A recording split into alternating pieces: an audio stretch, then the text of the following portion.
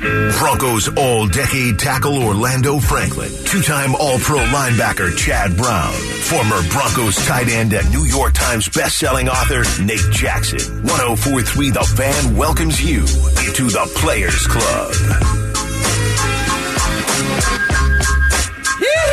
Woohoo! Yeah. Wow. Right?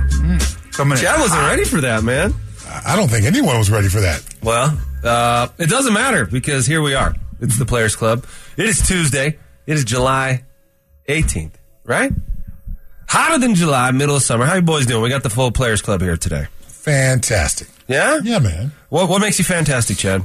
I get to join you two in the studio. Okay, so sarcasm. That's serious. So when you wake up in the morning, you're like, this is cool. I get to go spend time with my buddies, Nate in Orlando, and talk sports. Absolutely.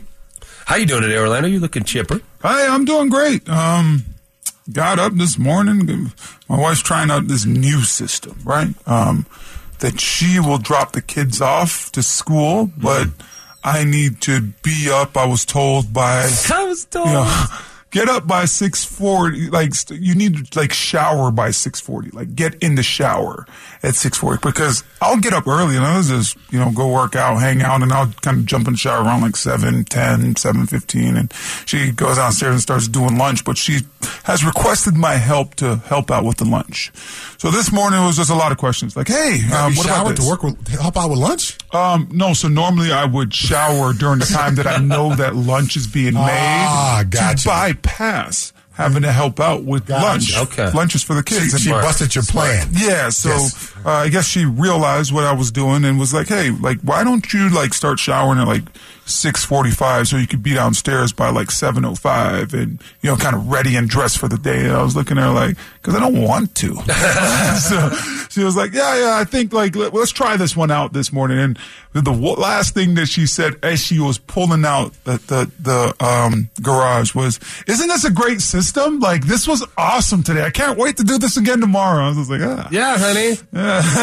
So the lunch was made. You participated in that? Participated in everything. And how did that, did you learn, were there any surprises there? Did you learn anything? So big surprise. My oldest has dairy and nut allergies, right? So he's allergic to dairy. He's allergic to all tree nuts.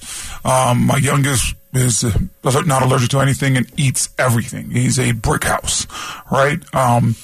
And what I learned is that my youngest has a cabinet in the household for snacks, his own separate cabinet.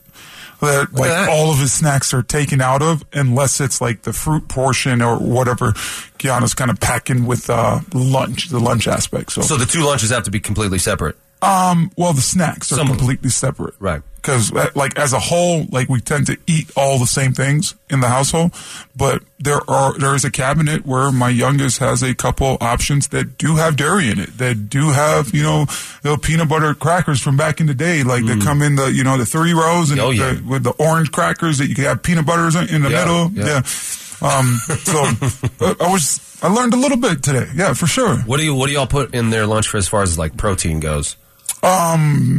It depends. Because I had spaghetti and meatballs today. Because that was left over from last night. Nice. And where Kylo had a turkey sandwich. So my youngest will eat sandwiches where my oldest won't touch it. Yeah, I'm a sandwich guy too, and when I make the lunch, I put a little turkey sandwich in there. And sometimes he eats it, sometimes he doesn't. Sometimes I get it back, and it's just this. He just squeezed it up into a ball and just left it in there. It's just a ball of bread and turkey. That is a sign for you. That's a signal. Didn't want that. Yeah, I get it. But hey, man, I also heard this about kids. If you put the same thing in front of them X number of times, eventually they eat it. Yeah, I've heard that. Like broccoli. So you want him to like broccoli, so you just put broccoli in there every day, and eventually he'll start eating it, especially when he's hungry. Because isn't it part of it? He's got to be hungry. If he's hungry, he'll eat anything. Yeah, I've looked at some you're the days. guy with two grown kids. Yeah, my kids ate everything, so I can't really participate in this discussion. They ate everything you made. I've had some days where my kid has come home from school and he's had nothing. Not a snack, not nothing. My kids, did you drink water all day? Ate. We put sushi in front of them. We put everything that we ate in front of them. When they ate sushi? The first time? Yeah. Probably, 18 months. Come on, man. Really? Yeah. Not the raw sushi. Sashimi? The raw ones. Yeah. A tuna, a California roll. It wasn't fancy stuff, but it was still sushi. Damn. So when they were young, we would go to a sushi restaurant. We would give them rice, which was great because it stuck to their hands. They could play with it and eat it. And then after a while, it's like, okay, well, here's rice with some fish. Wow. You know, here's some edamame. Here's, you know. Edamame. And my son would love that because he's like, ooh, I need a bowl for my bean holders. Where I put my, he called the husk from the edamame the bean holders. That's very literal. Yes, because there's beans inside the bean holders. So, yeah, my kids ate everything. We put everything we ate in front of them. You know, and we'd always say, at the very least, please take a no thank you bite. And they would, you know, take a bite and they're like, oh, that's actually pretty good. And they would just dive right in. Thank you bite. That's smart. Yes. Yeah, we do the no thank you bite thing too, but he's just like, takes the bite. It's like, no thank you. It's already predetermined that after this bite, he's not going to like it. Yeah, see, my kids were a little bit more open. I didn't eat sushi for the first time until I was probably 22 years old. Yeah, and I think that me too. My dad probably never ate sushi in his life. He was a very meat and potatoes kind of guy. Okay. And I can't imagine my dad ever putting a piece of raw fish in his mouth. When did you get introduced to sushi, Chad? When I was in Boulder. Okay, so your parents weren't sushi eaters. No. Is your dad like sushi? Well, my dad will eat it. He's not his favorite, no. He grew up on a farm in North Carolina. He has one no thank you bite? He'll taste a little bit of everything. He's not just going to, refuse it all, but he would prefer something cooked. He would say a little bit more substantial. Right. Yeah. Because you eat sushi and the joke is that you're hungry right after. I've heard that before. Do you not feel that sensation? I completely disagree. When you and I went out and had sushi, we left stuffed. That's true. We had a great time, lots of good food, yes. Okay, so about that, you have a system for ordering sushi. Correct. Tell us about that system. All right, so typically, I don't just order 30 pieces at one time and a big giant boat of sushi comes in. Literally, sometimes it comes on a boat, depending on what sushi place you go to. I order 2 to 3 pieces at a time. Right. That way they're right there. They're fresh. The nori, the seaweed has not gotten soggy and chewy. It's still got some crispness to it. The rice is still held together well. The fish hasn't gone dry. There's a certain way that I've done it based on the omakase style, where sushi chef is just feeding you as you go along. When I'm ordering non-omakase, I do my own version of that, and it's a very paced out meal to maximize the flavor and enhance the whole experience. So do you try to cleanse your palate with the ginger after every little order? Not every little time. Sometimes, between courses, yes. To your point, yes. The 3 pieces I'll order will all be of a similar style or something, so I'm trying to course it out. I know. I'm fancy over here. Sorry about my fanciness. Someone on the RamosLaw.com text line saying, Chad, the fake crab meat in California rolls are the hot dogs of the sushi world. I don't eat fake crab meat. You don't eat California rolls? I don't. Chad Brown. Get that out of here. This? Yes. It's a no thank you bite. I'll take some real fish, please. Someone also on the RamosLaw.com text line saying, rice and plain seaweed wrap is a good way to introduce kids and people to sushi. So good even without the fish, vegetables, and sauces. I would agree. All right. See, this is how same path my wife and I did to get my kids enjoying it. Have your kids ever had a hot dog? Yes, both of them. Okay. Yes. Have your kids ever had a sushi hot dog wrapped in rice? No, they have not. I think we're on to something, guys. We're also on to something else, and it's the Denver Broncos 2023 season. These guys are knocking on heaven's door here. 1 week from now, they'll be reporting. Tomorrow, the rookies report. And we are picking our MVP of each position during training camp. Yesterday, we got into the interior defensive line.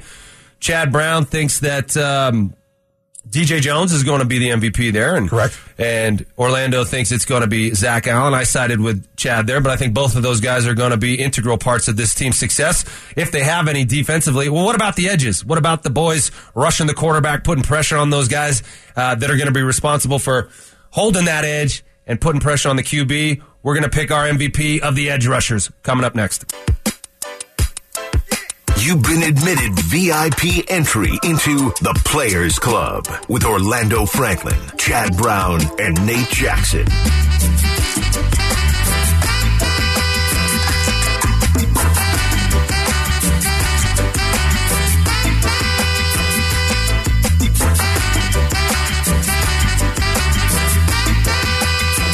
A little slightly stupid for you on a Tuesday morning. It's going to be another hot one.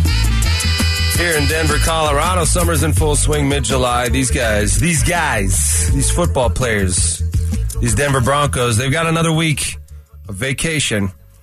You think they're all back in town now, guys? I mean, do you think Orlando, are they all back, ready to go? Or do you think you got some of these guys who are kind of pushing it? I mean, training camp starts next, Tuesday? They report on the 25th. 25th. I think. But what's the first day of practice, John? First day of practice is 28th. Okay. So that's still 10 days away. I would hope that you're back here in Colorado. It's a little different here. The altitude is real. And come on, guys. We've all played football before. We don't remember back in the day when we were doing those mat drills and the spring program and running our butts off and getting ready for the season and thinking that we're in the best shape of our life until you put a helmet on and you're gassed the first day and wondering what the heck's going on and you weren't training as hard as you should have. Mm-hmm. So with altitude as well being here in Colorado, I would hope that these guys are back because no matter how you train, until you put on football pads and now have to push another person or run routes against another person that's going balls to the wall, that's how you get in football shape. So hopefully these guys are back by now. And yet, every coach knows, though, that their guys are going to come back in varying states of being in shape, right? So you do sort of have, or do you have a couple days of acclimation where the coach is trying to assess where you're at and trying to get you all up to speed before you start banging. They get here on the 25th, they don't practice till the 28th. Do you think they're going to do some running, some conditioning? Yeah. Well, you hope that guys were pros. You don't want to have to start off slow.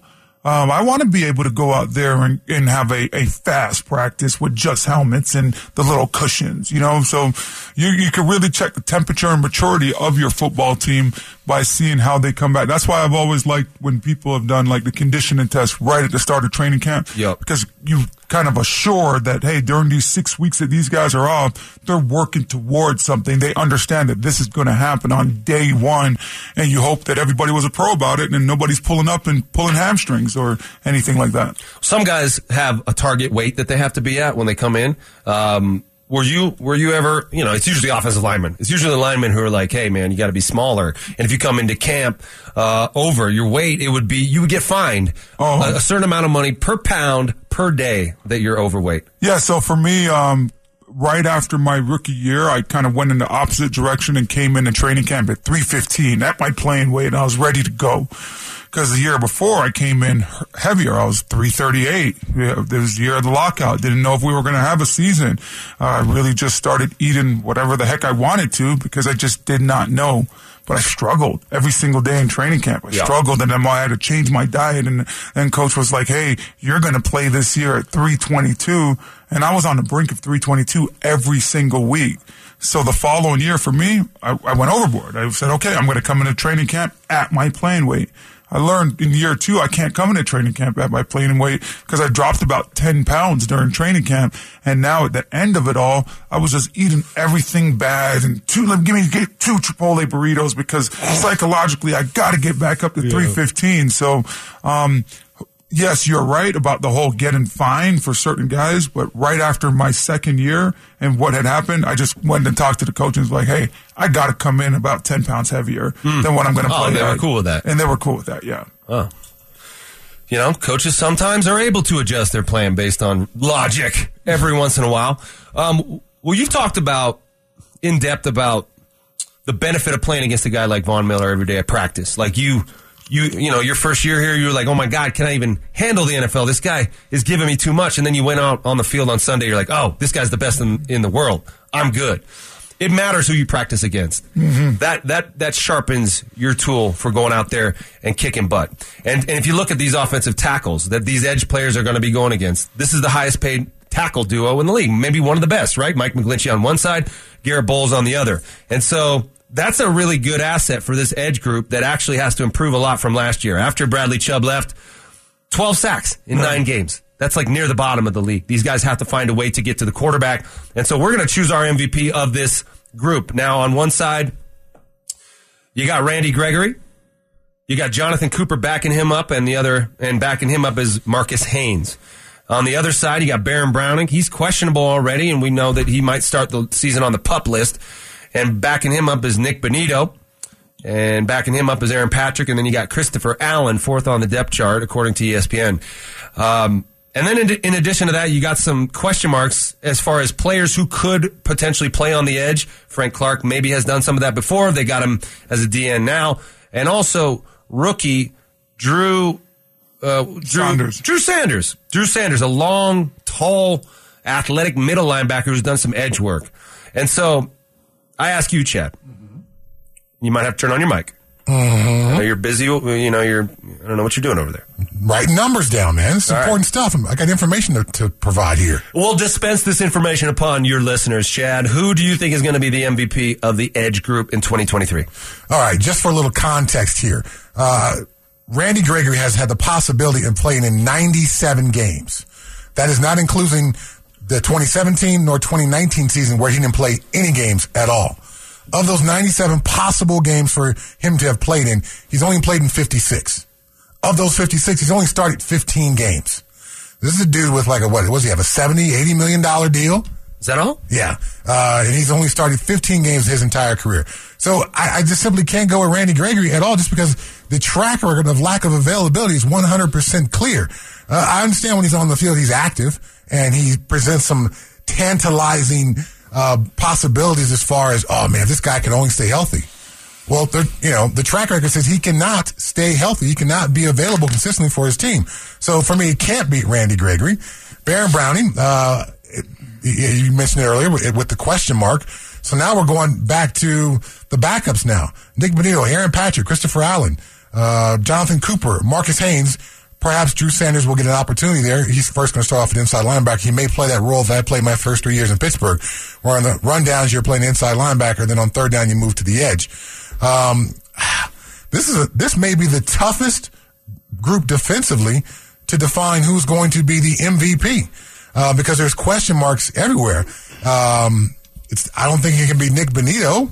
I suppose. Why can't it be Nick Bonito? He's got a year under his belt. Apparently he put on some weight, been focusing on the weight room, learned a little bit about the game. Why can't it be Nick Bonito? You make your biggest improvement between year and year two. I say this all the time. Players, that's where the biggest leap happens. There was just so much left to be desired for him as a run defender.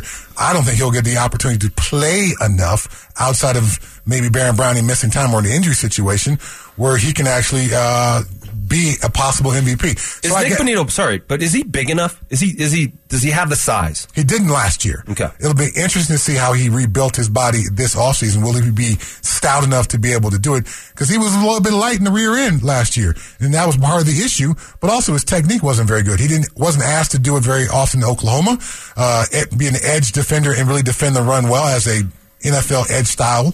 So I suppose I'll go with Baron Browning just because I got to pick somebody from this group.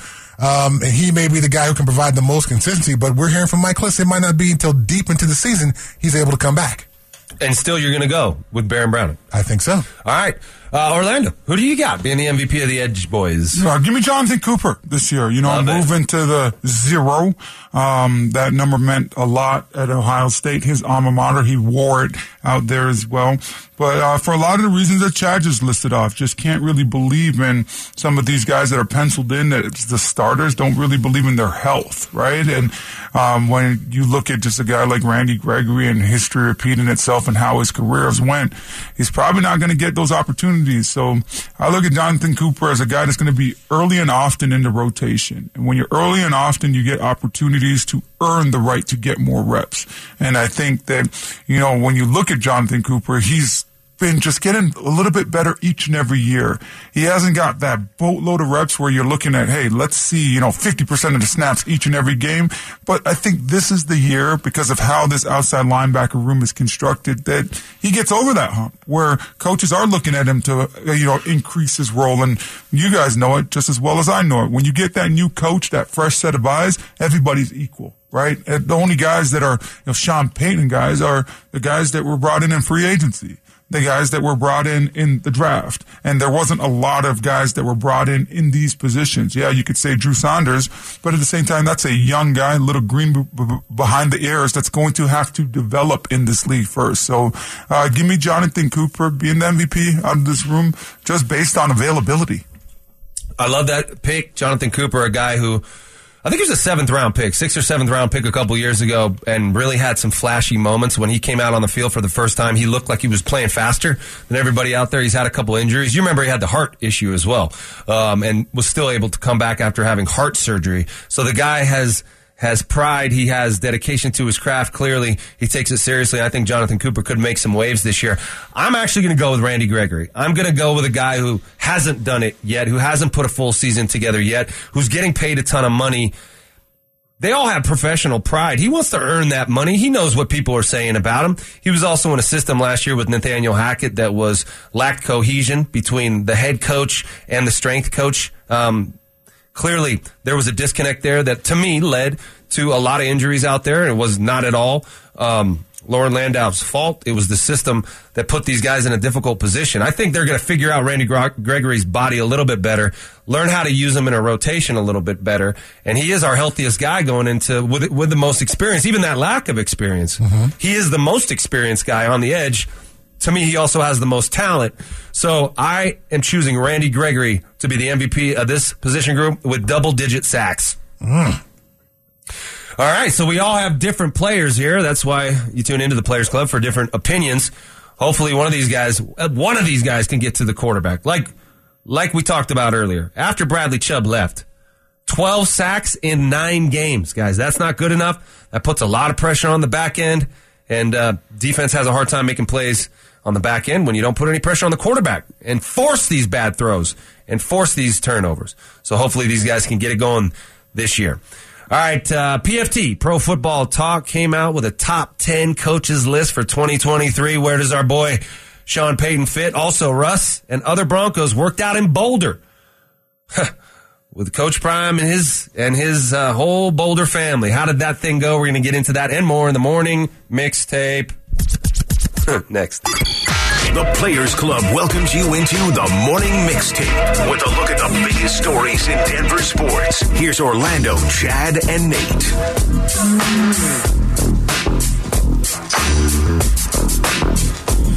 Pro Football Talk. You ever checked out Pro Football Talk? Mike Florio's baby. They got some good stuff. And they're coming out with, a list of the top 10 coaches in the NFL. Pro Football Talk has slowly rolled out its list heading into 2023. Guys, if it were your list, would you include Sean Payton in the top 10 without coaching last year? Chad? Yes, I would. Sean Payton is that good of skins on the wall? He's got skins on the wall. He's that good of a football coach. His offenses are proven. He's a offensive-minded head coach who manages to be able to coach the whole football team. Sean Payton certainly deserves to be in this top 10. And when you can look at the coaches who are behind him on this list, Doug Peterson at 10, Mike Vrabel at 9, Kyle Shanahan at 8, Sean McVay at 7, and Sean Payton at 6. How are you going to put Kyle Shanahan behind Sean Payton right now, though, in my opinion? I mean, it's about current, right? Yeah, so that's, looking at that'd be the one question mark there, but I think Sean Payton deserves to be ahead of all these other guys. I love my guy Vrabel. There's a lot to be said for almost everybody on this list, even Doug Peterson. So I think we can quibble about the rankings, but Sean Payton certainly deserves to be in this top 10. Yeah, and we don't have the top 5 yet, right? Well, yeah, just Andy Reid, Mike Tomlin, you kind of know Harbaugh. Wait, how's Mike Tomlin in the top 5 when dude could barely even get 500 last year? Because he's never had a losing season. Because he inherited the Steeler way. But he did it last year with Kenny Pickett. Yeah. You guys think Kenny Pickett's going to be a dude this year?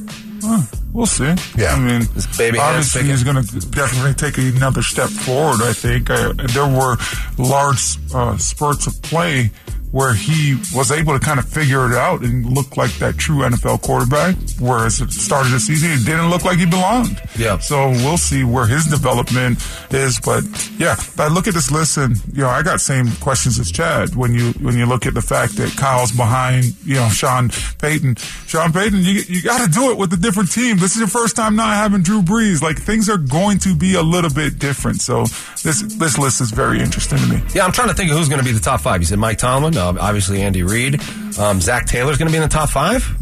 Maybe. Harbaugh's going to be in the top 5, and who else? Belichick. Bill. Does he? Is Bill's legacy on the line here this year and the next couple of years? The next couple of years, yes. This year? I mean, why not this year? The guy last year had the hubris to say, I don't need an offensive coach. Yep. I don't even need a coordinator. Yep. That was a ballsy move that backfired big time. Well, he's got more skins on the wall than anybody. Tom Brady. That allows you to have some hubris with that. Well, he better get that thing right. That's all I'm saying. Sean Payton, number 6 on this list. We'll see if he performs up to that standard. All right, guys. Russell Wilson, another Broncos, worked out in Boulder. I don't know if it was yesterday, but it was very recently. A YouTube video dropped. A new video has emerged, and it wasn't just Russell. It was Javonte Williams, Courtland Sutton, Chris Manhertz, Greg Dulcich working out at Folsom Field. Do these workouts get you guys excited? Do you have an issue with it? Kind of marrying the Broncos with the CU Buffs there, and Shedeur Sanders was there, and Deion was out there on a Segway. And poor Deion, man, he can't walk.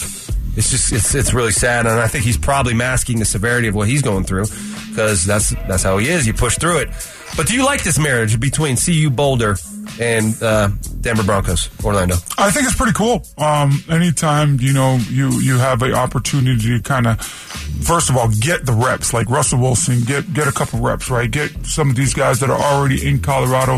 Make sure that we just talked about it earlier. Are these guys in shape? Get out there throwing the football, understanding kind of what Russell Wilson's thinking. Maybe you're just 50 more reps of that slant is going to help, right? It's going to make you feel that much more comfortable when training camp starts. So I like this thing, and I also love the fact that they're up there at CU, up there by the hype.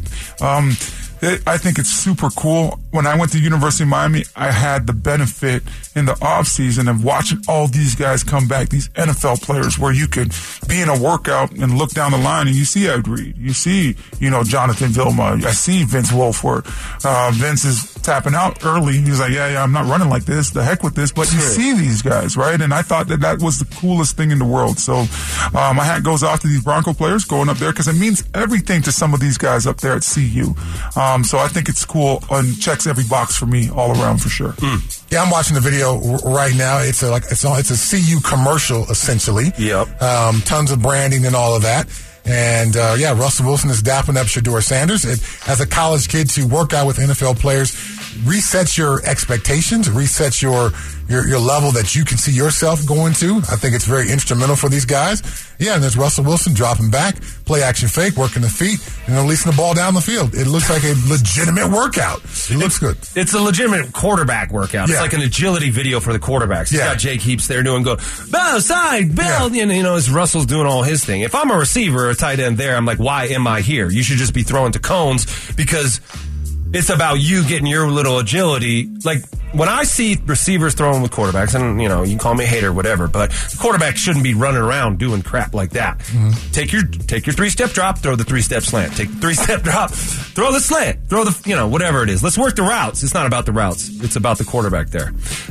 Yeah, to your point, that's interesting because shouldn't we practice plays on time? Why do we continue to practice pocket breaking down stuff? It's this sort of gimmicky Jake Heaps sort of agility workout video footballization of what's going on here. And I'm concerned that Russell hasn't learned, man. I'm hoping that Sean Payton gets him away from that. But this thing that he keeps practicing with all these showy spins and getting out of here and running back and then throwing down the field at an angle, don't practice that, Russell. That's it. That's your instinct. That's my feeling.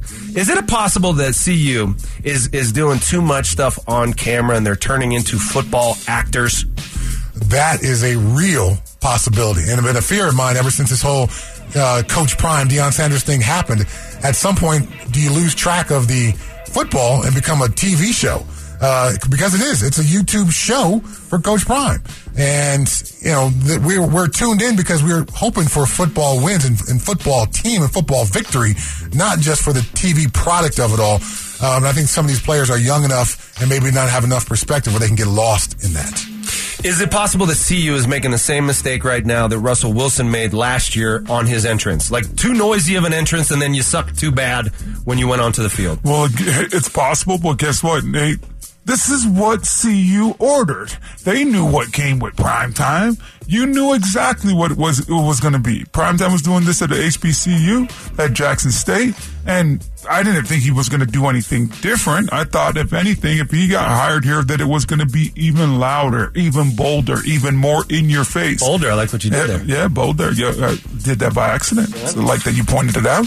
But I think that this is definitely something that you worry about because all eyes are on this program. Yeah. Guess what? You open up the season with a team that has a bad taste in their mouth for getting the you-know-what kicked out of them while everybody is watching it in the national championship. Yeah. Right? So the whole world's going to be watching, and now it's all like kind of leading up to kind of exactly what happened with the Broncos last year. Russell Wilson's return to Seattle week 1, and everybody's watching.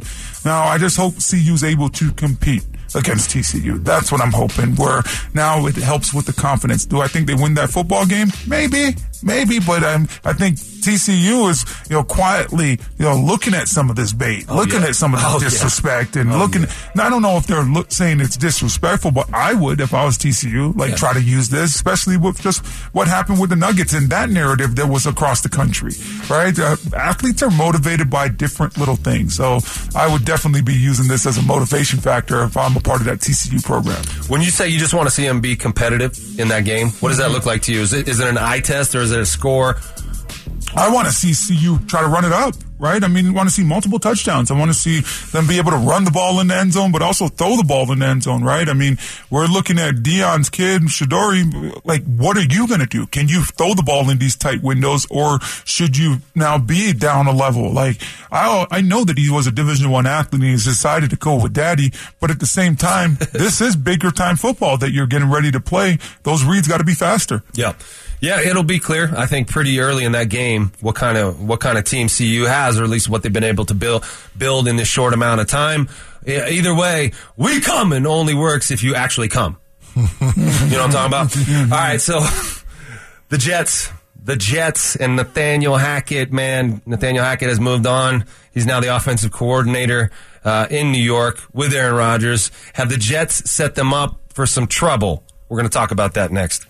You've been admitted VIP entry into the Players Club with Orlando Franklin, Chad Brown, and Nate Jackson.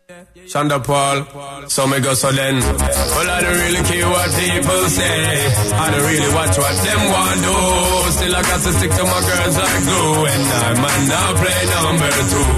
All I know the time it is getting jet. Need a lot of What's he talking about there? I'm playing number 2. You gotta go to the bathroom?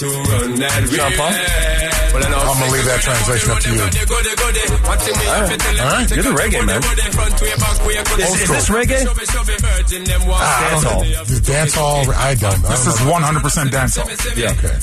You like Sean Paul? Do I like Sean Paul? Yeah. Sean Paul made it like he was one of, it was first came Bob Marley, then came Sean Paul, right? And Bob Marley gave you a different aspect of reggae, that more calmer, and then Sean Paul came, and all of a sudden it was about dancing and, the culture behind it of the Jamaican dance moves and how you, the whining aspect where you're moving your hips a certain way on the dance floor. So absolutely, it was a necessary step in the evolution of reggae and the evolution of my country that I was born in, Jamaica.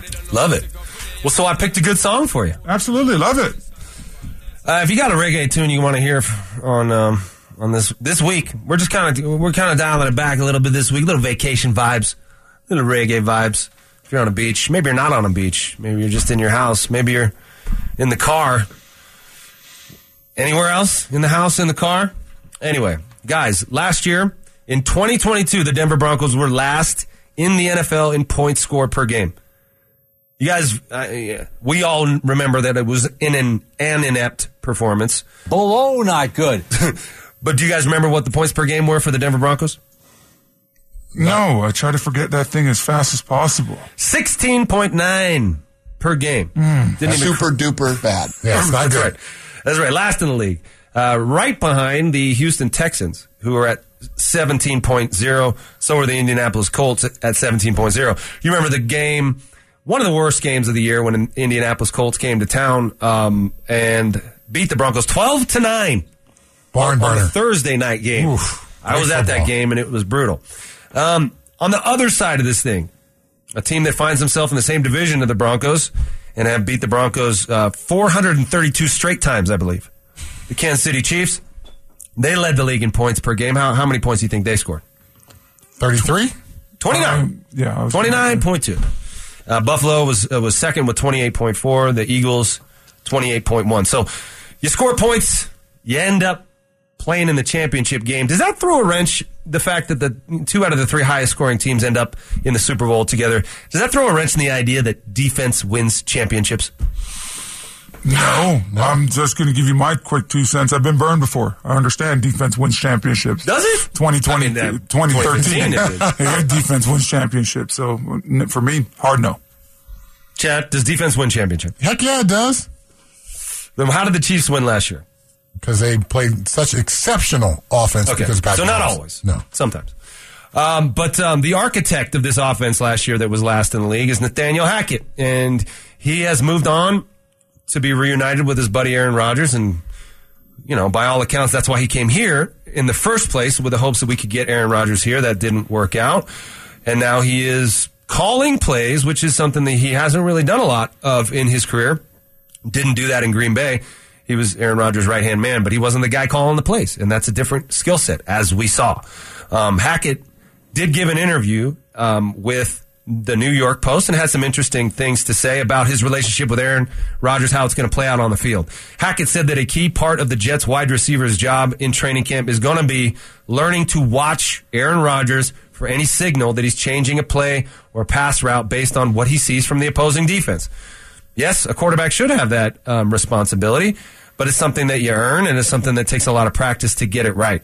Quote from Nathaniel Hackett, "It's something that he takes a lot of pride in, and it's something that we love to see because he takes advantage of certain areas on the field," Hackett said via the New York Post. "It definitely puts a little pressure on the wide receivers because they can't ever just lock in on something that they're going to be doing. If the quarterback sees an advantageous look for something, he'll give you something very quick, and you have to have your eyes on him and eyes on the ball." End quote. Guys, are the Jets about to suffer something similar to what the Broncos did in 2023? Or will the Broncos be asking what could have been, knowing that Nathaniel Hackett is calling plays for the quarterback that is actually better than the one that we have? Chad? Wow. Can Nathaniel Hackett and Aaron Rodgers excel in New York? I think they will. Will there be a learning curve early on? Yeah, because it's just what Nathaniel Hackett was talking about, trying to get Aaron Rodgers on the same page with his receivers. We saw Aaron Rodgers push back last year in Green Bay with his young receivers and how frustrated he got with those guys. There's going to be a learning curve in New York with all this as well. And we'll get a chance to see that, on Hard Knocks. So that'll be fun.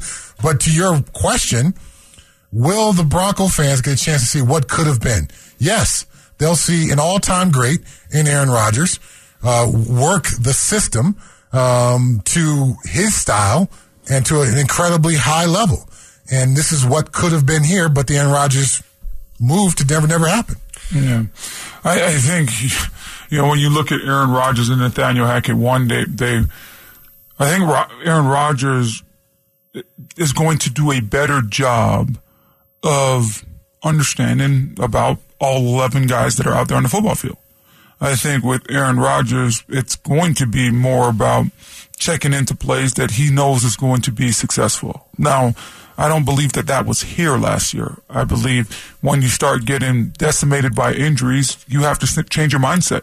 You can't do that 5-step drop. You can't push the ball down the field. Can't have that long developing play action play to go down the field, because guess what? Your left guard might not hold up, or your right tackle might not be able to hold up in space that long. So I think Aaron Rodgers will do a better job. Also, because the Jets football team right now is a better football team than the Denver Broncos were last year. They're a deeper football team as well. So that football team was winning football games and was right there, last year, just needed better quarterback play. So I think you look at that. I don't believe that Nathaniel Hackett's going to have any say-so in training camp. So I believe they're going to be doing 7-on-7 there with Robert Saleh. I believe they're going to be doing one-on-ones there.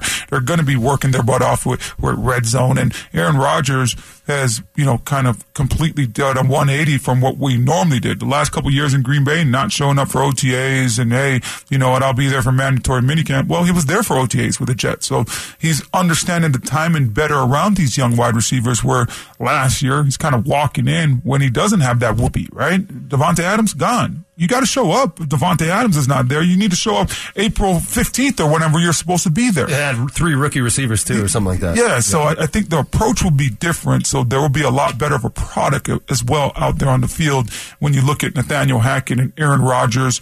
And, the relationship behind the scenes will be an added benefit of that situation out there with the Jets.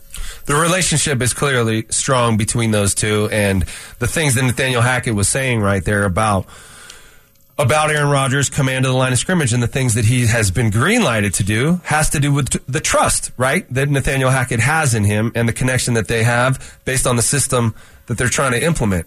But why didn't we see any of that last year with Russell Wilson? And clearly, things didn't go well from a big picture standpoint. Nathaniel Hackett sort of in over his head with all the decision-making and all the moving parts of being a head coach.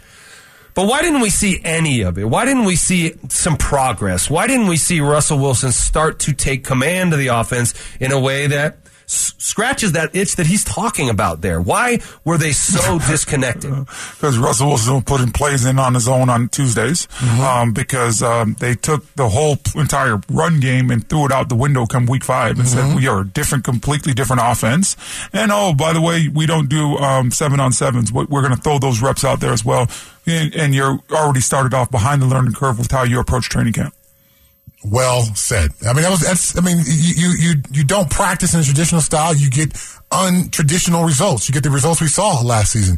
You got two dudes who are trying to put very different offensive philosophies together versus Aaron Rodgers and Nathaniel Hackett. They talk about being like best friends, and so Russell Wilson and Nathaniel Hackett weren't on the same page like Aaron Rodgers and Nathaniel Hackett.